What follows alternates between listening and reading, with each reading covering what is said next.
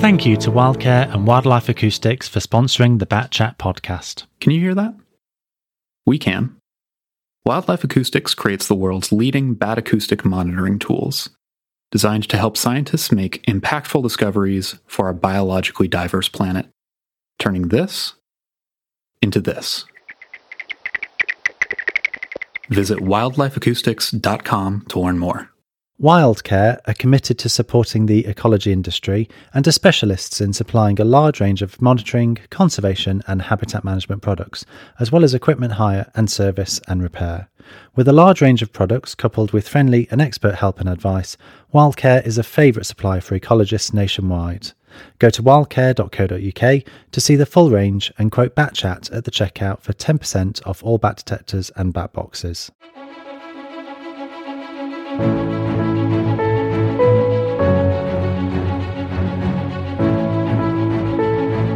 Hello and welcome to Bat Chat from the Bat Conservation Trust. This podcast is for anyone who loves bats. We bring you the stories from the world of bat conservation, from the people on the ground doing work that furthers our understanding of these magical creatures. There's a lot of information and experience out there, and our aim is to bring it right to you. I'm Steve Rowe, I'm an ecologist and a trustee of the Bat Conservation Trust. Don't forget, you can join the conversation online using the hashtag BatChat, that's all one word.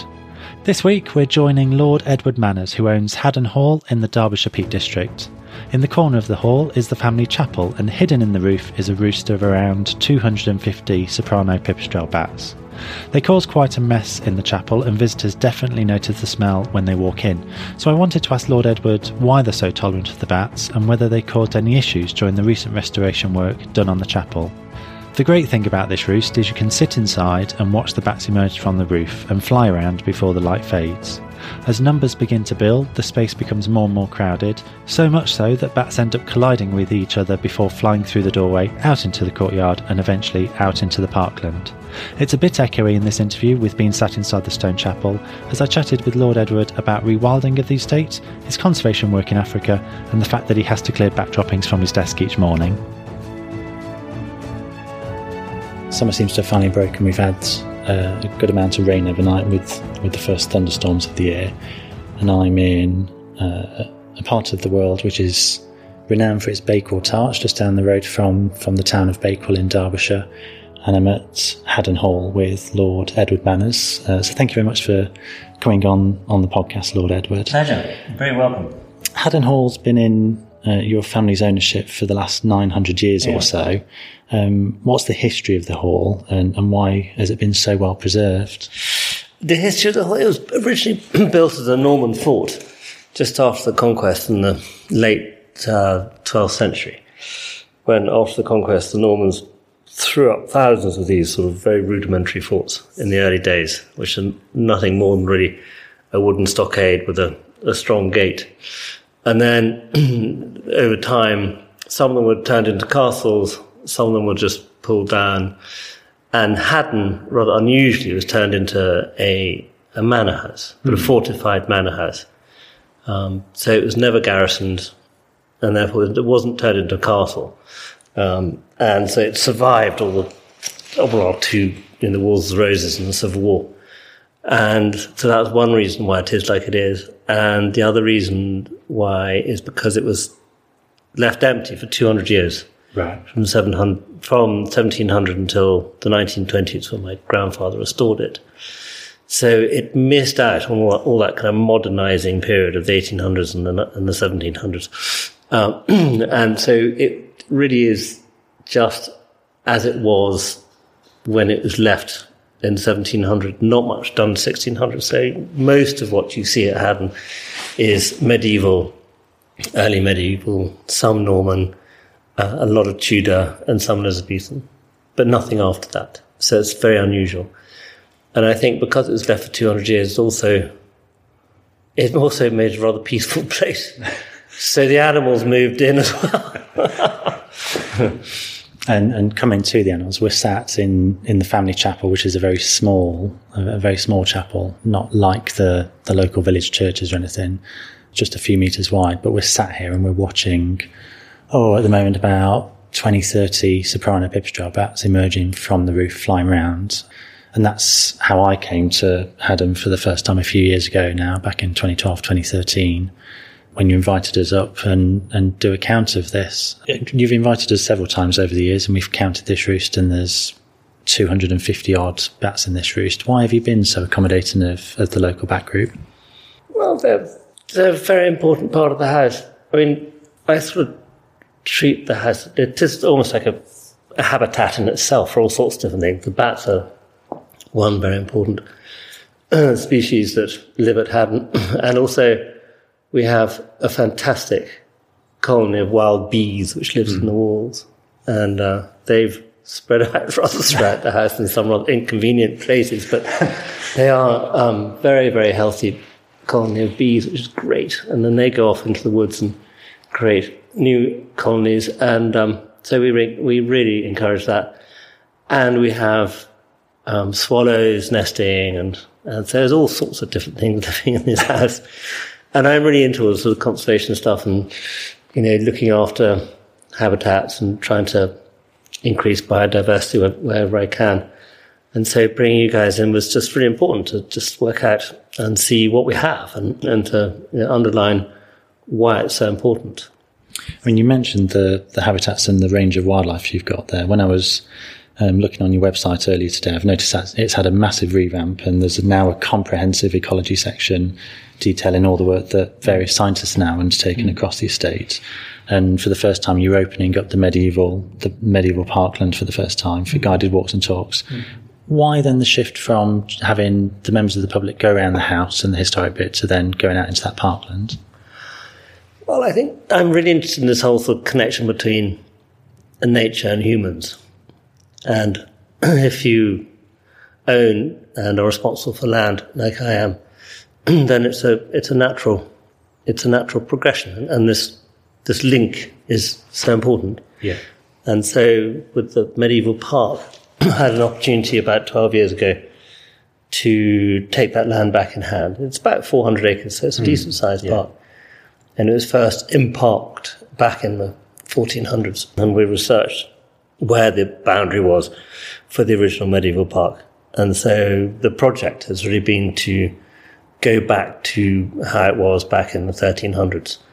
And that has involved removing some of the field boundaries and putting a big fence up around the whole, but well, not a big fence at all, it's only a wire stock fence, just to keep the cows in. And so it's been a project. So it's about habitat creation, and it's about improving biodiversity. And obviously, we've had substantial help through stewardship schemes, which is, important public money. And so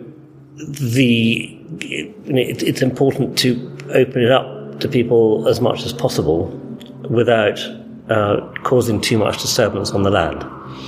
So what we decided to do was to create some guided walks. Yeah. So the experience you get when you come and visit the medieval park is more about it's more immersive. You're not just walking and bringing a picnic and sitting with a rug by the river type thing. It's we have special interest walks and talks. Some are about butterflies, some are about birds, some are about the history of the park, some are just general nature type walks. Yes. So the idea is to make it an interesting experience for people coming these walks. So that's the idea. That was our solution. And I think we're doing some rather amazing things. And it's really, really working. And we're seeing really massive increase in all sorts of different species and biodiversity. And so, which is a nice thing to show people apart from anything else. And hopefully people get inspired by it and go off and do similar things elsewhere, and hopefully that'll help nature and help people as well. That's the idea. I mean, it's quite refreshing to hear that. Your father was the 10th Duke of Rutland, and he was known for keeping the longest established pack of foxhounds. Countryside pursuits can be a hot button issue. Your vision for this immersive side of keeping the nature in and encouraging people to reconnect with nature, do you think, yourself and the other landowners across the UK, do you think there is a a trend now for perhaps moving away from more traditional activities such as hunting or driven grouse shooting, more towards valuing nature and rewilding. You know, what's your view on that? Yes, I think you're probably right. There is a general movement, because whatever you do in the countryside has to be appropriate and it has to be relevant to the time. I mean, that's not to say I'm against fox hunting or grouse shooting, because they have served a purpose within nature over a long period of time. So that's another debate, isn't it? Rather, but I think it is. You know, in this day and age, you have to really think about your activities as a landowner and the long-term strategy, and the priorities are somewhat changed. You know, climate change is super important for us. We have these fantastic rivers on the estate with 21 miles of riverbank and 4 rivers, and that to me is a crucial indicator of the health of the land here. And so, you're seeing this year where everything's so incredibly dry and rivers are okay just, but we desperately need rain. It's really worrying. So the priorities really for me are to build resilience into the landscape, or certainly into the land that I own and look after. But I think making nature work for itself and giving it every opportunity to help itself is what I think is the most important thing to do as a landowner today. So in terms of building in that resilience, then, you know, you've started this rewilding project. How similar is it in terms of the methods that something like the Knepp Estate have used? You know, have you drawn on experience from Charlie Burrell and Isabella Tree down there, and you know, great inspiration from them? Yeah, they're good friends of mine, and I went to visit their project when they started it, whatever it was, 17, 18 years ago, and I stayed with them many times in those days when the early days when you were wading through fields of thistles up to your neck, and they were real pioneers of it, and the idea of taking unproductive farmland out of farming, out of producing food, and they were mainly a dairy farm at the time with a big dairy unit producing milk and cheeses and whatever. It was a brave move. Yeah. But it was also commercially sound thing for them to do, because they were losing a lot of money on the farm. And so what to do with unproductive land? And I think this is the real issue right now we're all facing, and it's a bit of a movement about whether land goes into food production or whether it goes into creating natural assets, which has other benefits than producing food. So I think that's the thing. So I was very much inspired by them. I think the whole rewilding name has been overused and has some slightly negative connotations to people who are in the farming community and other sorts of stakeholders, I think you call them that. Yeah. And so that's, I call that, I don't actually use the word rewilding. I mean, you won't see it on our website, I don't think. No. I tend to use regenerative farming. I think that's a better term, because it implies or regenerative land management, because we're not just letting the land go. It's actually jolly hard work creating habitat. So we're working just as hard on the land, but in a slightly different way. Our main focus is not about producing food and meat.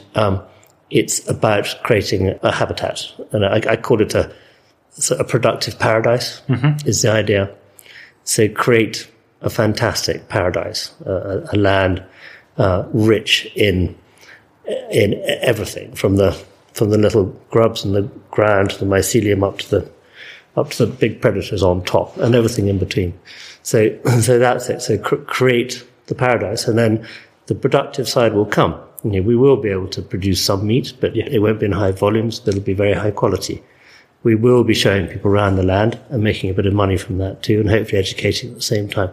So it will be producing stuff. It will be able to stand on its own 2 feet, commercially, hopefully, not quite yet, but that's the idea. So we will be looking to make it work properly, but in a slightly different way. Nice. I was interested to read on your website that you've got a particular species of lichen which is not only a first for the UK, but was only the second time it's been recorded in the world, I think, which amazed me. I have no idea how to pronounce it, I'm afraid. It's got a very long lot of letters to it and almost impossible to do it, but that's right, on an old ash tree.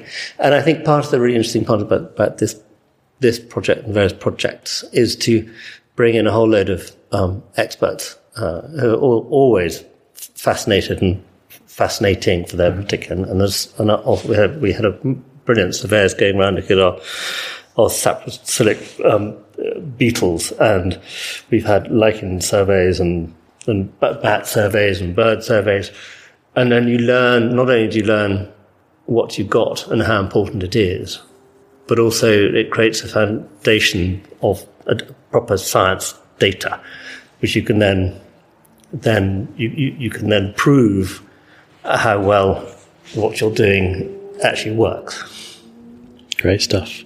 So coming back to the bats then, how much of a problem do bats cause on the estate? I'm sure I remember you telling me a story that you have to sweep off bat droppings from your desk every morning. I do. Yes, I do. But that's okay. They cause, I'm used to that. They don't cause any problem whatsoever. I mean, the only problem they cause is literally droppings around the house. In the summer, we have to sweep the chapel every morning. There's a bit of a smell sometimes, but it's just a part of the smell of the house, really, amongst other things. So, they are very welcome, and they perform a very important function as well. What's your earliest memory you've got of seeing bats? Well, when I was a boy, we used to come here on summer holidays, and I remember being at breakfast on the private side, and there was a fragment of a tapestry above the table, and two bats suddenly appeared in the middle of breakfast and started flying around. So that caused a bit of a stir. But they were everywhere, really. They used to come into our bedrooms, and they're all over the house. So you just get used to them after a bit. And with like I said, we sat in this chapel, and you've recently had some restoration work completed. You've had various bits and pieces done both to the stained glass and to the stonework. Did the bats cause any issues in terms of timing or the actual roost or anything like that during the work? No, we were advised, I think, by the bat group about exactly what impact the restoration work would have on the bats. Or we got the majority of the work completed by the time that the bats reappeared again in the spring. So it wasn't a problem. And in fact, most of the work was to the main east window of the chapel. So it was to one end of the building and didn't really affect the rest of the building at all. And how often do bats crop up during restoration work on the rest of the estate? Is it a regular thing that crops up? Well, they're very much around. They're on the rivers and up in the woods, and we have a lot of dead wood around the estate.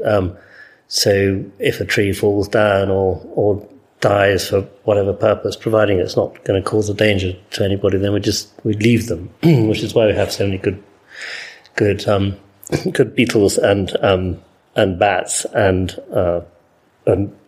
also roost for wild bees.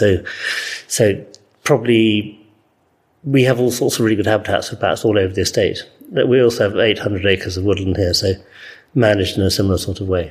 So we're hoping to increase their numbers if possible. That's the idea. And I know in the height of summer when visitors come into the chapel, you've often got a sign up saying, please excuse the slight smell, we've got bats. What are the attitudes of the general public to the bats when they see the signs up here in the chapel? I think provided they're not flying around their heads, it's okay. I think people who come here are rather amazed by the house and its atmosphere, and bats and old buildings kind of go together rather well, don't they? Yeah. Part of the thing, really. And they're rather fascinated by it. And when we tell them that this chapel is actually a certified bat roost and different kinds of species of bat within the chapel, people are usually really fascinated. And you've talked about the woodland there. You've got a massive amount of woodland. What other commercial ventures incorporate wildlife? I'm sort of thinking about the Shining Quarry restoration work that's ongoing at the moment. Shining Bank is a quarry which was a limestone quarry for primarily aggregate. There are several quarries around Derbyshire, or less than there used to be, and most of them have closed down. And so Shining Bank was closed about 10 years ago, and the idea there is to just really let it go back to nature. There were plans to turn it into a white-tailed crayfish ark site, but that didn't really come to much because the water levels are so different, different times of year. So it turns out it's not really suitable, but it is a wonderful habitat particularly for nesting birds and presumably for bats as well. Yeah. And just before we touch on your work over in Africa, what would you say to any owners of historic properties or grade listed buildings if they've got bats? Let them in, work with them. They're really not a problem. Bring in experts like yourself to help advise on how to look after them better, if I were you. Brilliant. And so you're a trustee of the Odyssey Conservation Trust. What's the interest in Africa and what conservation projects does that organisation undertake? Well, I've been involved in Africa for a while. I'd just got an interest in Africa. I'd travelled quite a lot in all parts of Africa. And I got involved with a project in northern Mozambique. And I had a small conservation trust at one point, which helped set up a project in northern Mozambique, which was all about conservation and communities. So how you integrate communities into conservation, where you treat wildlife and habitat as an asset for the communities as opposed to something to consume. And so that it was just an interest. And I've been involved with some friends of mine, Chris Cox and Julie Garnier. Julie is a vet, a very eminent wildlife, big animal wildlife vet. She's French. And so they have set up this conservation trust called Odyssey Conservation. And so it's primarily about community conservation and also the link between what is called One Health, link between animal health and the health of the land and the health of humans together. So it's all about projects around those sorts of topics. Brilliant. That's great. Lord Edward Manners, thank you so much for coming on the show. Great. Thank you very much. It's been a pleasure. A big thanks to Lord Edward for sitting down with me. If you'd like to find out more about the rewilding of the medieval parkland, the link is in the show notes, along with a link to a video made by Derbyshire Bat Group of the soprano pipistrelle bats flying around inside of the chapel, so that you can see for yourself just how busy it gets once they all start emerging. Next time we return to the Natural History Museum in London to discover the little-known world of bat flies. Please do get in touch with the show to tell us about your bats, a special bat sighting you had this year, or a site you think everyone should visit to go and watch bats. Whatever your experience with bats, we really want to hear from you, so do get in touch. The voicemail link is in the show notes, and don't worry, you can hear your message back and re-record it if you don't like it before sending it to us. Messages can be up to 90 seconds long, and we can't wait to hear from you. I'll leave you with the sound of the Haddon Hall pipistrelles flying around the inside of the chapel. There's no bat detector being used in this recording. The sound of the bat's wings you can hear is just from the podcast microphone, so you get some idea of just how close they're flying around us.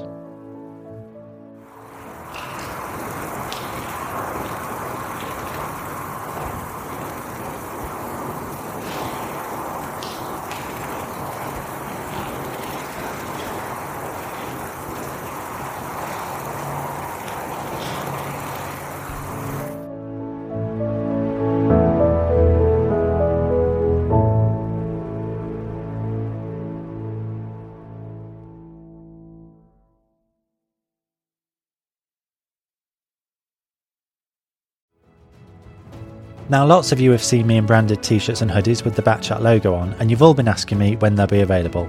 Well, we're thrilled to let you know that a whole range of Bat Chat clothing and tote bags is now available for you on our T-Mill store. The link's in the show notes. Whether you're a long-time supporter or a new member of the Bat Chat family, we can't wait for you to share your photos of you wearing our merch on social media. Be sure to tag the Bat Conservation Trust in your posts. If you're listening to Bat Chat on Google Podcasts, we wanted to let you know that Google have announced they plan to discontinue their app later this year, so we recommend making the switch to an alternative podcast app, and we've put some links in the show notes to alternative apps that you can follow Bat Chat on so that you don't miss any future episodes.